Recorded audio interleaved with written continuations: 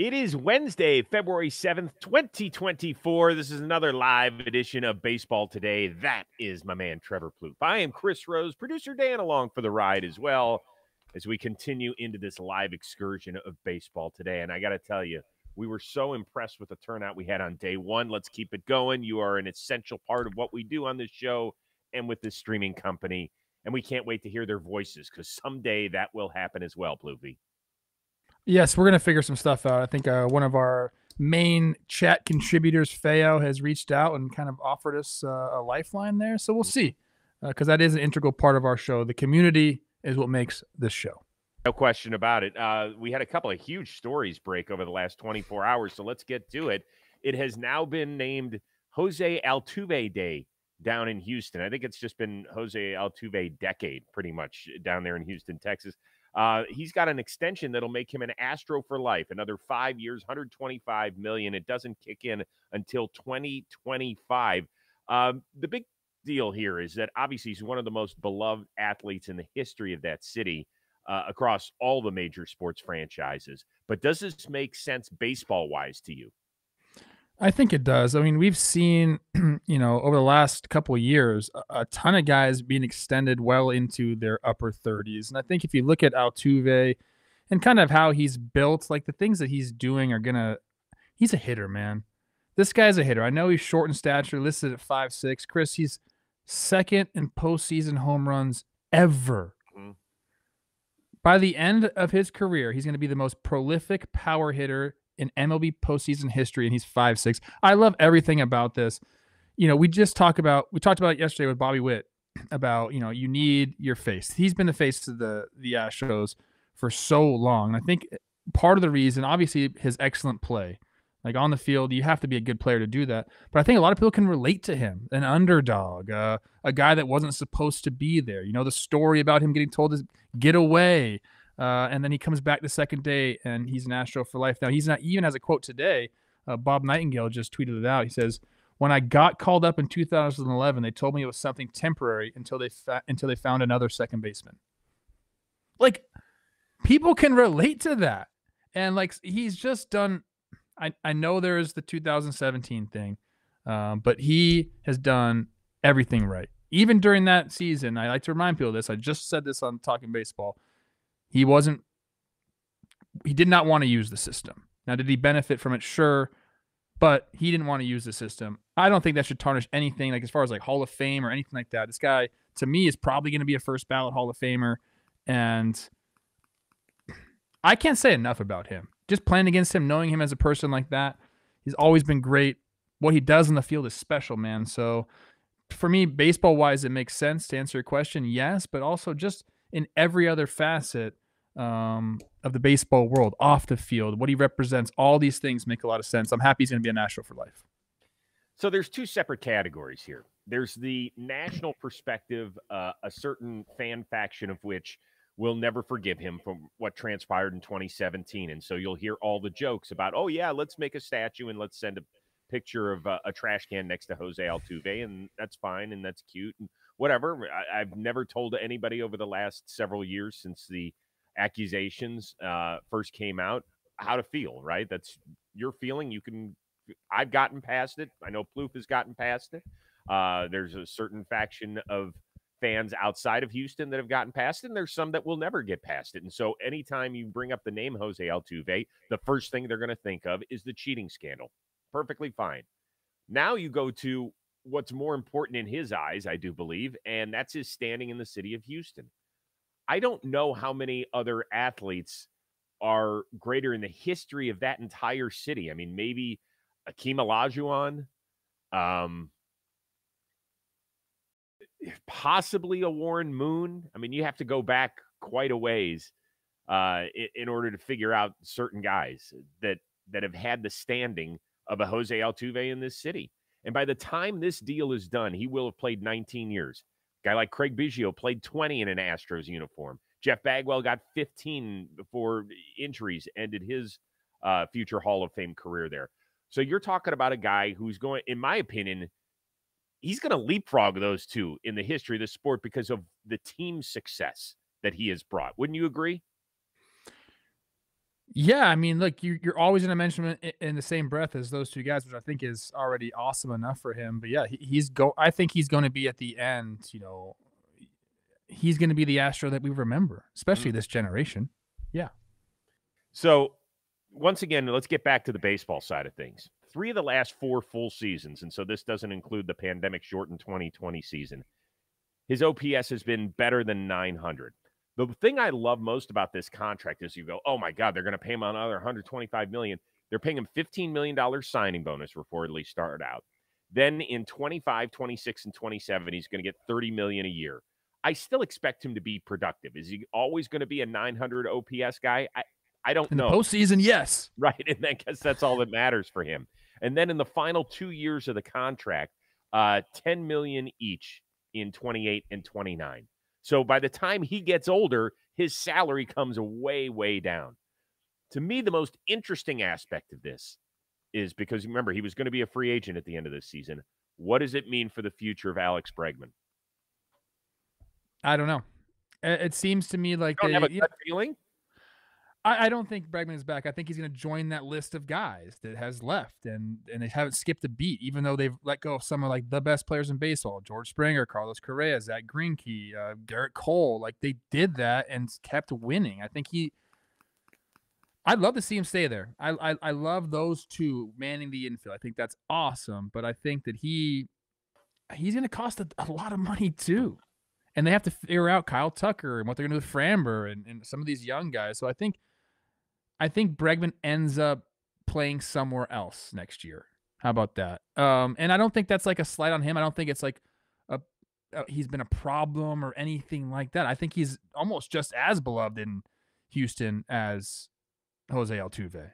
Now, nationally, I think that's a different story, but in Houston, I feel like they feel the same way about these guys. But I think that I don't see him playing in that same uniform, which is kind of sad to me because he's done a lot for them. He's been in some big moments for them, but I think he ultimately joins that list of players that leaves Houston. I would agree with you. I think Kyle Tucker's really the interesting one because he's significantly younger than both Bregman, who's not even 30 yet, and Altuve, who's about to turn 34 this upcoming season. One last baseball point I will make about Jose Altuve. He's 953 hits shy of 3,000. As long as he stays healthy, he's going to have a really, really legitimate shot. The guy does not like to walk. He likes to swing that stick. Um, and if so, he would be the second guy to have ever collected 3,000 hits in an Astros uniform. Of course, Craig Biggio got there several years ago. So that's just something else to put in your back pocket as this contract moves forward for Jose Altuve. Speaking of franchise icons, Clayton Kershaw reportedly will be back with the Dodgers for a 17th season. He's coming off of left shoulder surgery, so we don't know exactly what month he'll be available. Now, with the additions and returns from injuries, how important is the future Hall of Famer to LA's starting rotation? I think he's pretty important. I mean, we know what he's done in the past, but speaking specifically on this year, they have a lot of inexperience and also like kind of injury risk type guys in that rotation. We keep talking about throughout the league. Like I think the way that you structure a rotation is already started to change. I think it's going to continue to go that way. I think we're going to end up having the Dodgers are going to have a 6-man rotation when Shohei comes back next year. But I think most teams are going to start having that 6, maybe even a 7-man type rotation where we're getting guys, piggybacking. We're looking for the 150 inning mark instead of the 180 to 200 inning mark. So what I'd say about the Dodgers rotation, Yamamoto, stud. He's going to be good, but we never see him throw a major league pitch. So there's some uncertainty there. Bueller's coming back from injury. Bobby Miller's a young guy. Tyler Glasnow's like an injury type of pitcher. I mean, a great pitcher, but he has injury history. Then you got the young guys at the upper level minor leagues that are going to be, competing for the back end of the rotation as well. It's just more depth. I think this is the way the Dodgers have been approaching it over the past few seasons and the way teams are probably going to approach it more and more going forward. So to have a guy like Clayton Kershaw, who you can just call up every single year and say, hey, you're going to pitch for us at some point. It's nice because look at his numbers still, Chris. People will always point to the postseason, and what the baby snakes did to him this postseason was tough. Mm-hmm. That left a bad taste in a lot of people's mouth again. But go back to the regular season and see what he does, and he might be the best left-handed pitcher like ever. He's one of them. So I I think it's great for the Dodgers. I think he's going to be obviously a Dodger for life. It seems to me like that whole Texas Rangers thing is not going to happen. It's like he's going to be a Dodger for life until he doesn't want to pitch anymore. He has the option, a player option. We don't know the parameters yet, but we know there's a player option there for 2025, which he's going to pick up so he can pitch for Shohei and do that whole thing. I'm excited for the Dodgers. This is a move that we all saw coming, but now that it's here, it's just makes them a better team. Well, it's like a deadline deal acquisition. I Yeah. mean, I don't expect him to pitch until the second half of the year, sometime in July. I'm no doctor, but you know, if you Him do and the math, Dustin May coming back just all of a sudden in July. could be very nice for them. So, what do the Dodgers need out of Clayton Kershaw at this point of his career? I would say they need some innings to protect themselves in the back half of the season. The Dodgers are going to make the playoffs. It's just a question of what they do in the month of October. Really, that's it. There's only a handful of teams you can look at that way in Major League Baseball, and they're at the top of the list because I think they've got the most questions. I don't think I've ever seen a more talented yet question mark filled rotation. If Clayton Kershaw is healthy, and if the rest of these guys, meaning Yamamoto, Glasnow, Bobby Miller, Walker Buehler, are all healthy, does Clayton Kershaw even get a start in October? That's a great question. I was thinking about that earlier today. Like, what happens if they have all these guys healthy? I'd say no. I'd say no. I'd say that he maybe some sort of a piggyback issue. Maybe he starts the game and goes through the first three left-handed hitters or something like that. Isn't that crazy? It's not that crazy. It's not? It's not. No. You just said 2 minutes ago that he's arguably the greatest left-handed pitcher we've seen in the sport. But the thoughts of, you're like, I'm not so sure he could start game 1, 2, 3, or 4. I'm not saying you can't start him. I don't think that the velocity is the issue for me. Mm-hmm. You know, it's dipped down a lot. And when you get into the postseason, it's really about like, you know, a couple runs. Who's going to pop you with the big 3-run homer? And as your velocity dips down, the chances of you give him homers are higher. So that's kind of where my mind is at. I do think he's very valuable during the regular season. I think he will contribute during the playoffs. If he does start, it's with a short leash and a piggyback type role, in my opinion. It's crazy. It is crazy to say that. And I wonder if it was part of the contractual discussions. Like, Clayton's no dummy. He sees who they added at the top of the rotation, and he was doing the math just like I did it as well. Do you think he asked the Dodgers, hey, when we make it to October, if everybody's healthy and if everybody's pitching well, do you see a spot for me?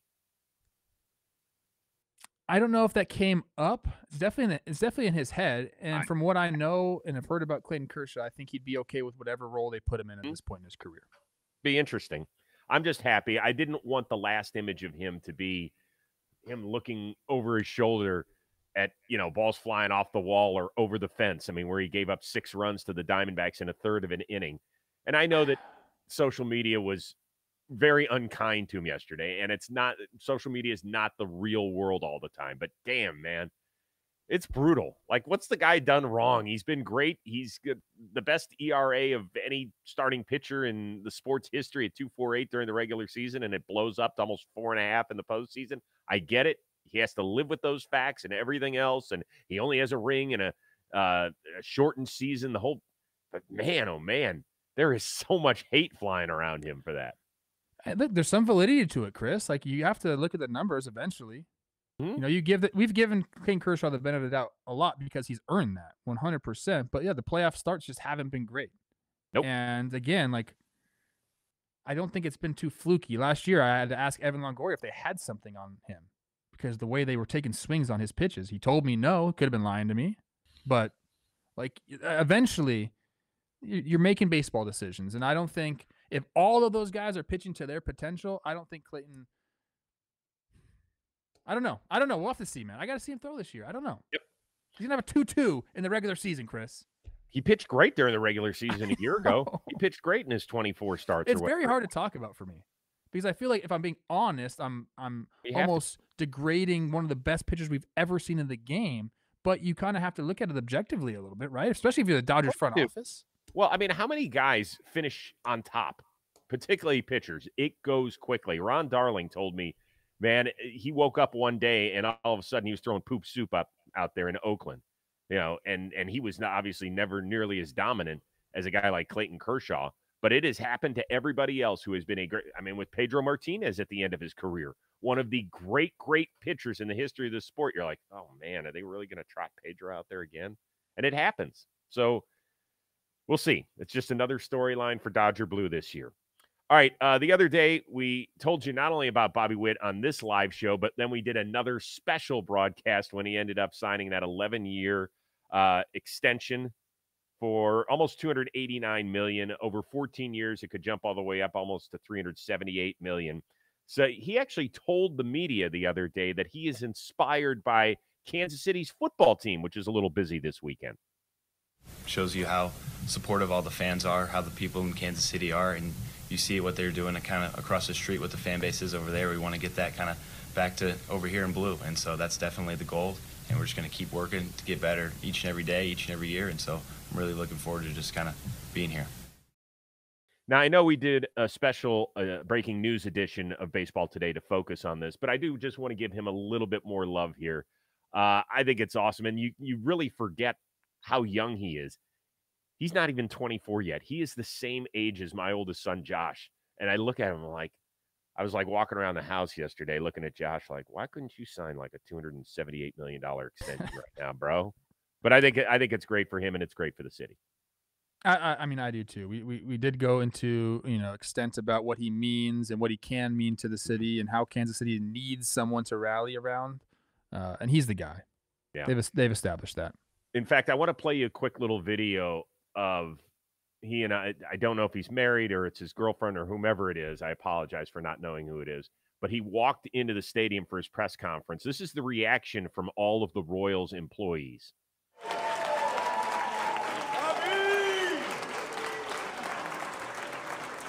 Just keep rolling that, Dan. Look at the look on his face. Like, I think it hit him, and he realizes now how important he is to this organization. He's like a little sheepish almost. I mean, he's a humble kid, dude. A humble kid with immense talent. He looks great, by the way. Check this suit out. I always kind of go there. He's got the nice, like, light blue suede shoes on with the navy suit. Very good look. He does everything right, man. That's why they give him this money. They've done their due diligence on him. All right. So now that we've given Bobby Witt Jr. The love that he deserves, I will ask you this. Which young gun should be the next to get a mega deal? Maybe not as rich as 278 or $300+ million, but should maybe get a nice 9-figure contract. There is actually a lot of people that I think organizations need to continue to do stuff like this. There's the Orioles you can talk about. You can talk about Gunnar. You can talk about Adley. You can talk about Jackson Holiday. You can talk about Evan Carter with the Rangers. I'm going to let you do some of those. I already mentioned who I think this needs to happen with. It's my guy in Minnesota, Royce Lewis. Good one. He's 24, turning 25 this year. He's come up and been he's had an injury history, but when he's been on the field, he's been nothing short of spectacular, and they love him in Minnesota. He got the largest pop of any player at Twins Fest. They are really playing him up to be kind of the next face of the franchise, even when they have Buxton there, even when they just signed Carlos Correa to a long-term deal. And he came out last during player introductions for the Twins, which I think is a big deal because usually they save that for the biggest guy. I want to say that Carlos Correa and Buxton got together and said, Royce is going to be in the back.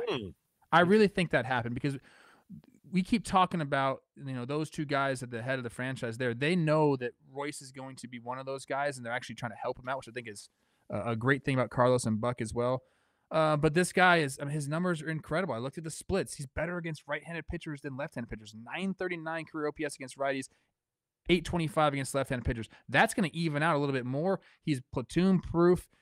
He's learning to play, defense still at the third base side. I think he's going to get better there. He's got so much athleticism. He's got the pedigree, the draft pedigree. He's got like the charisma. He's got the talent. So I think that I don't know if it's going to be as rich as a Bobby Witt Jr.'s extension, but maybe it could be. I mean, he's done just as well as Bobby Witt Jr. in the time that he's played. No, he hasn't. I mean, the defense, the speed, all that doesn't play as a hitter. Royce Lewis has been very, very good, C-Rose. He's been great, and he scares the hell out of me as a guy whose team has to compete against him. And I would agree with you that but let's not put him on the Bobby Witt. Bobby Witt Jr. has played 2 full seasons. Royce Lewis hasn't given us a full season yet. Bobby Witt Jr. has had one good half of baseball. But he played 2 full I'm seasons. just saying he's had one great half of baseball. Don't put him into this thing where, like, he just made that leap.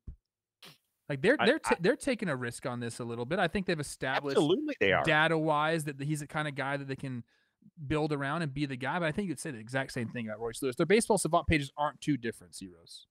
Hey, listen, I would be willing to bet that Royce Lewis might even have a better career. Now, he does not run, obviously, the way that Bobby Witt can. So that is a dimension that Bobby Witt adds that not a lot of young guys do. But I am a huge fan of Royce Lewis. I love the way he carries himself, his attitude, everything about him. He just feels like it, whatever it is. And I would agree with you that he's worthy of an extension. I'm just saying that maybe a little bit of the injury history is something that might bring that number down. And it gets me to my guy.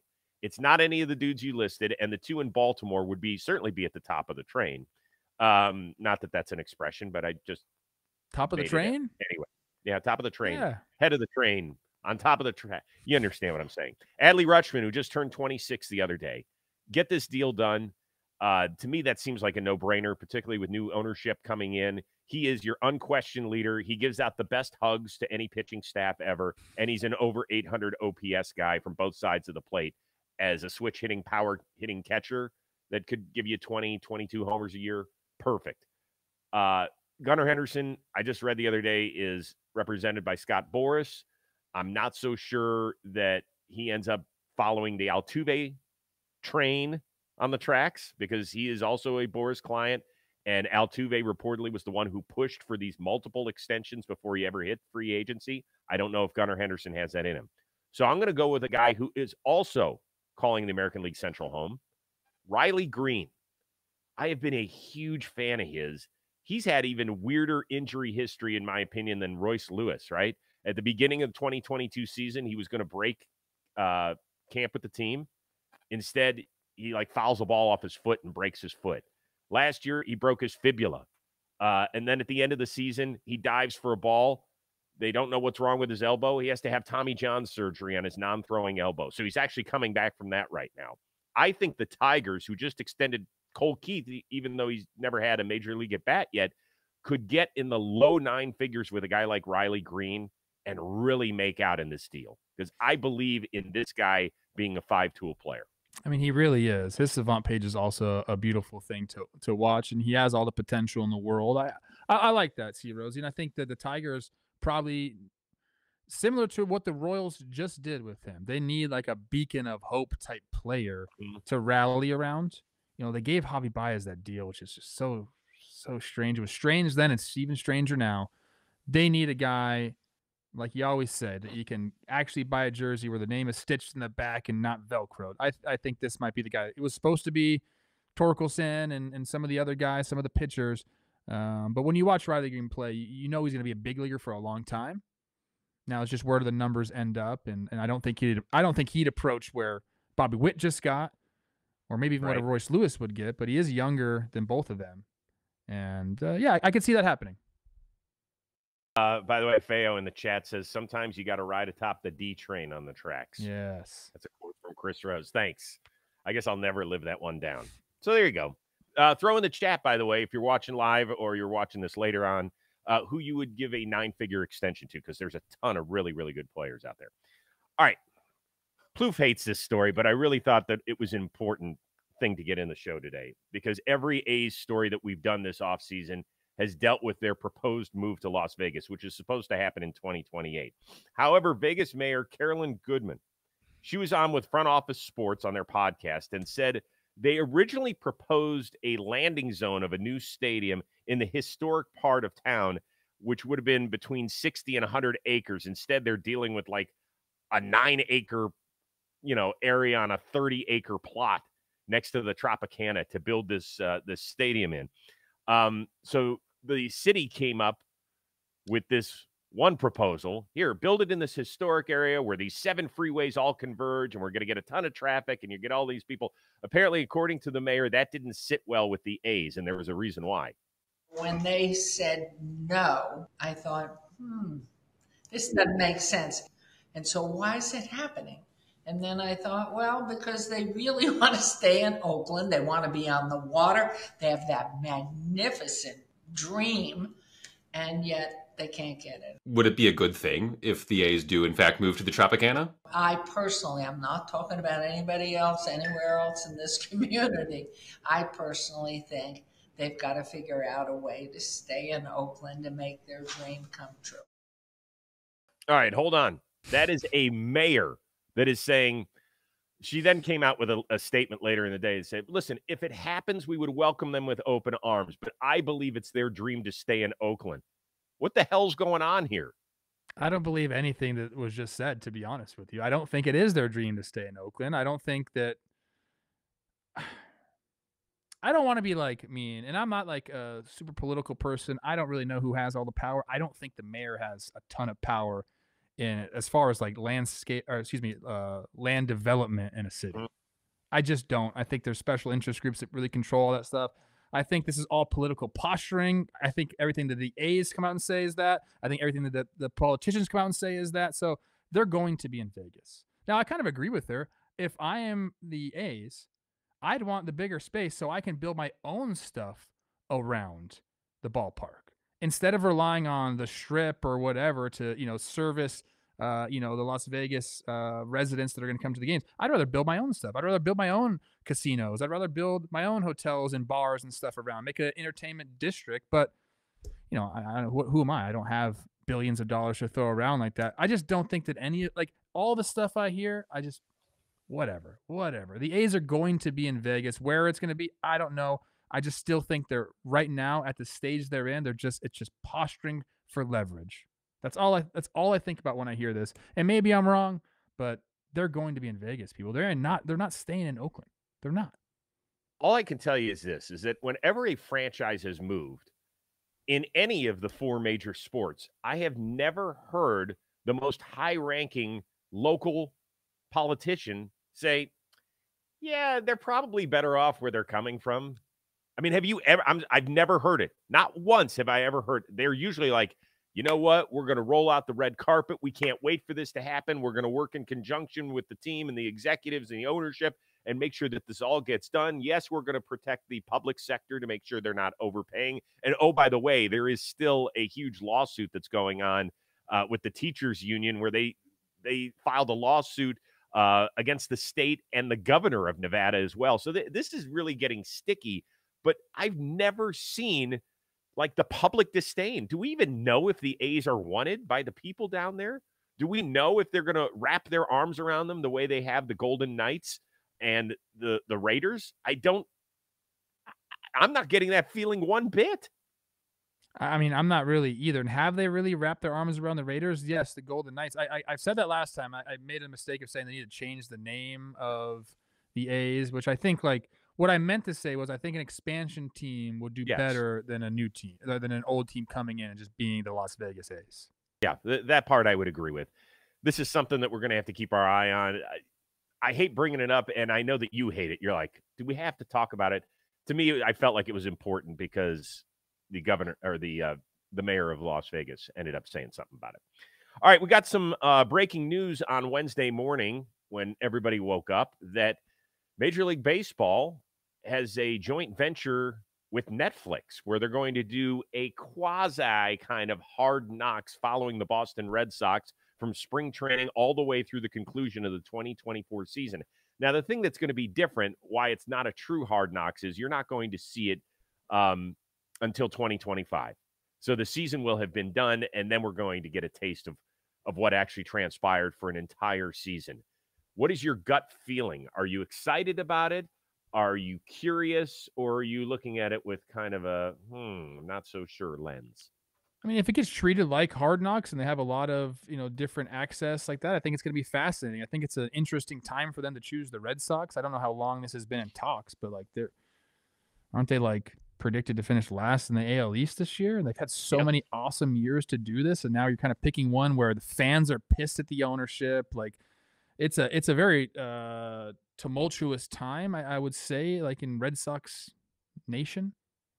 So I'm interested in that. I think this is good. I think baseball is needed to do this. I actually had this talk with one of my buddies a couple weeks ago, but like how much more do we need the main streaming services to focus on baseball? Like there's so many great sports documentaries out there, but none really on baseball. Like we need that. I think that drives people to the sport.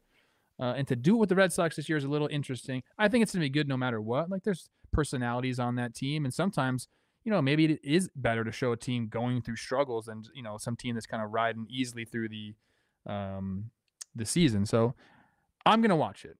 I think that's going to be awesome. I will say this, and I want to give a shout out to the people, Twins organization. I know people, I get it. They have a show called The Diamond that is on their YouTube channel that's about as all access as you can get, and they do a really, really good job. So if you're interested in that type of stuff, go check that out first, and that will, bring you into the season.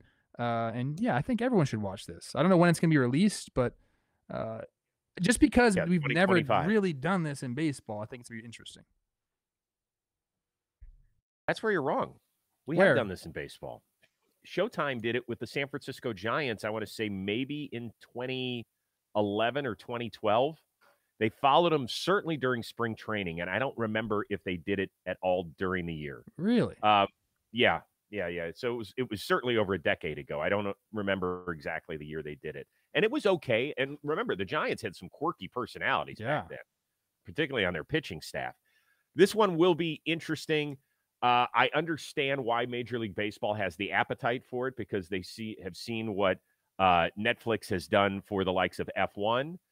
There's been an amazing golf series, tennis, and NASCAR right now that's going on. Now, I'll be the first one to admit that I haven't watched the NASCAR one yet, but those are individual sports. Now we're getting into the team aspect, which is really, really different. You know how long the baseball season can get. And here's one thing I'm fascinated by this is really inside baseball. The Red Sox have physically the smallest facilities in the sport. The clubhouses suck. The home clubhouse is horrible. You can barely move in there. So now we're talking about adding camera crews to every homestand. Now, I know that it's not the big lights and everything else. Everything has become miniature, but it's still more people. It's more access. And if the Red Sox have lost 7 of 8, for the third time by May, you think they're going to be like, oh, this is great. Nice to see you again. Who's going to be the star of this? That's what I want to know. Like, they don't really, look, I know Rafael Devers is there and Trevor Story, and they have some young guys that they really like. Lucas will help out. Lucas, I love Lucas. Is he a star that's like... He's so different. He's the way he goes about life, I think he'll edit really well, to be honest. Sure. I'm not saying they don't have people that are going to play well on camera, but like, you can't sell this as like this person in the Red Sox. It's like literally like the Red Sox. I guess it will be Devers, right? Yeah, Devers is. But is he like an outspoken, like charismatic type guy? Like they're a year too late. They could have had Justin Turner. That would have helped them. It's going to be interesting. I'm going to watch it. I think it's going to be cool. I hope they continue to do this. It's just an interesting time to pick the Red Sox. Yeah. And they say that it's going to be a lot of outside of the clubhouse stuff too. And it's not going to focus on baseball. It's going to focus on the people, the human beings, that aspect, which is all good. I mean, all that stuff is really important. Anything that can help the sport, I'm just really curious to see how it plays out. And we're probably not going to see it for another year. So I really wish that they could come out with at least one per month during the season. I don't know why that can't happen. I think that would be fascinating. I love the in-season Hard Knocks that they just did with the Miami Dolphins. I thought those have been really good in years past. We saw it with the Arizona Cardinals and the Indianapolis Colts. Those were excellent. In my opinion, better than the preseason Hard Knocks. But we'll see how this one goes. So there you go. Once again, we want to thank everybody who joined us live in the chat. The numbers have been great so far through the first 2 shows. At some point in March, we're going to be kicking this back off to 5 days a week. I know Plouffe and I have to discuss that. We'll see when that is. But that will certainly be happening, I imagine, after we shoot another Warehouse Games thing that's going to be coming up sometime in the near future. Yes, sir. Go ahead, caller. Yeah, just before we end the show, my comrade, Jake Storiale, Talking Jake, feeling a little bit under the weather today. Oh. So we said on Talking Baseball, I want all our baseball today people to do this as well. Go hit him up on X Twitter and say, hope you feel better, big guy. That's exactly what I want you to tweet at him. Okay. So feel better, big guy. Feel better, big guy. I just did Waken Jake yesterday. I'm not going to get sick, am I? Because I was on the same Zoom. I'm always sick of his shit, so whatever. Well played. Always. Well played. Hey, if there's breaking news over the next couple of days, you know where to find us. We'll hit you up live. So make sure you keep that alerts button handy for us. You'll get those things all the time. For our one-of-a-kind producer, Dan Rourke, who's been busting his ass over the last few days getting these shows ready, and for the uber-talented Trevor Plouffe, I am Chris Rose. Thanks again for tuning in to Baseball Today.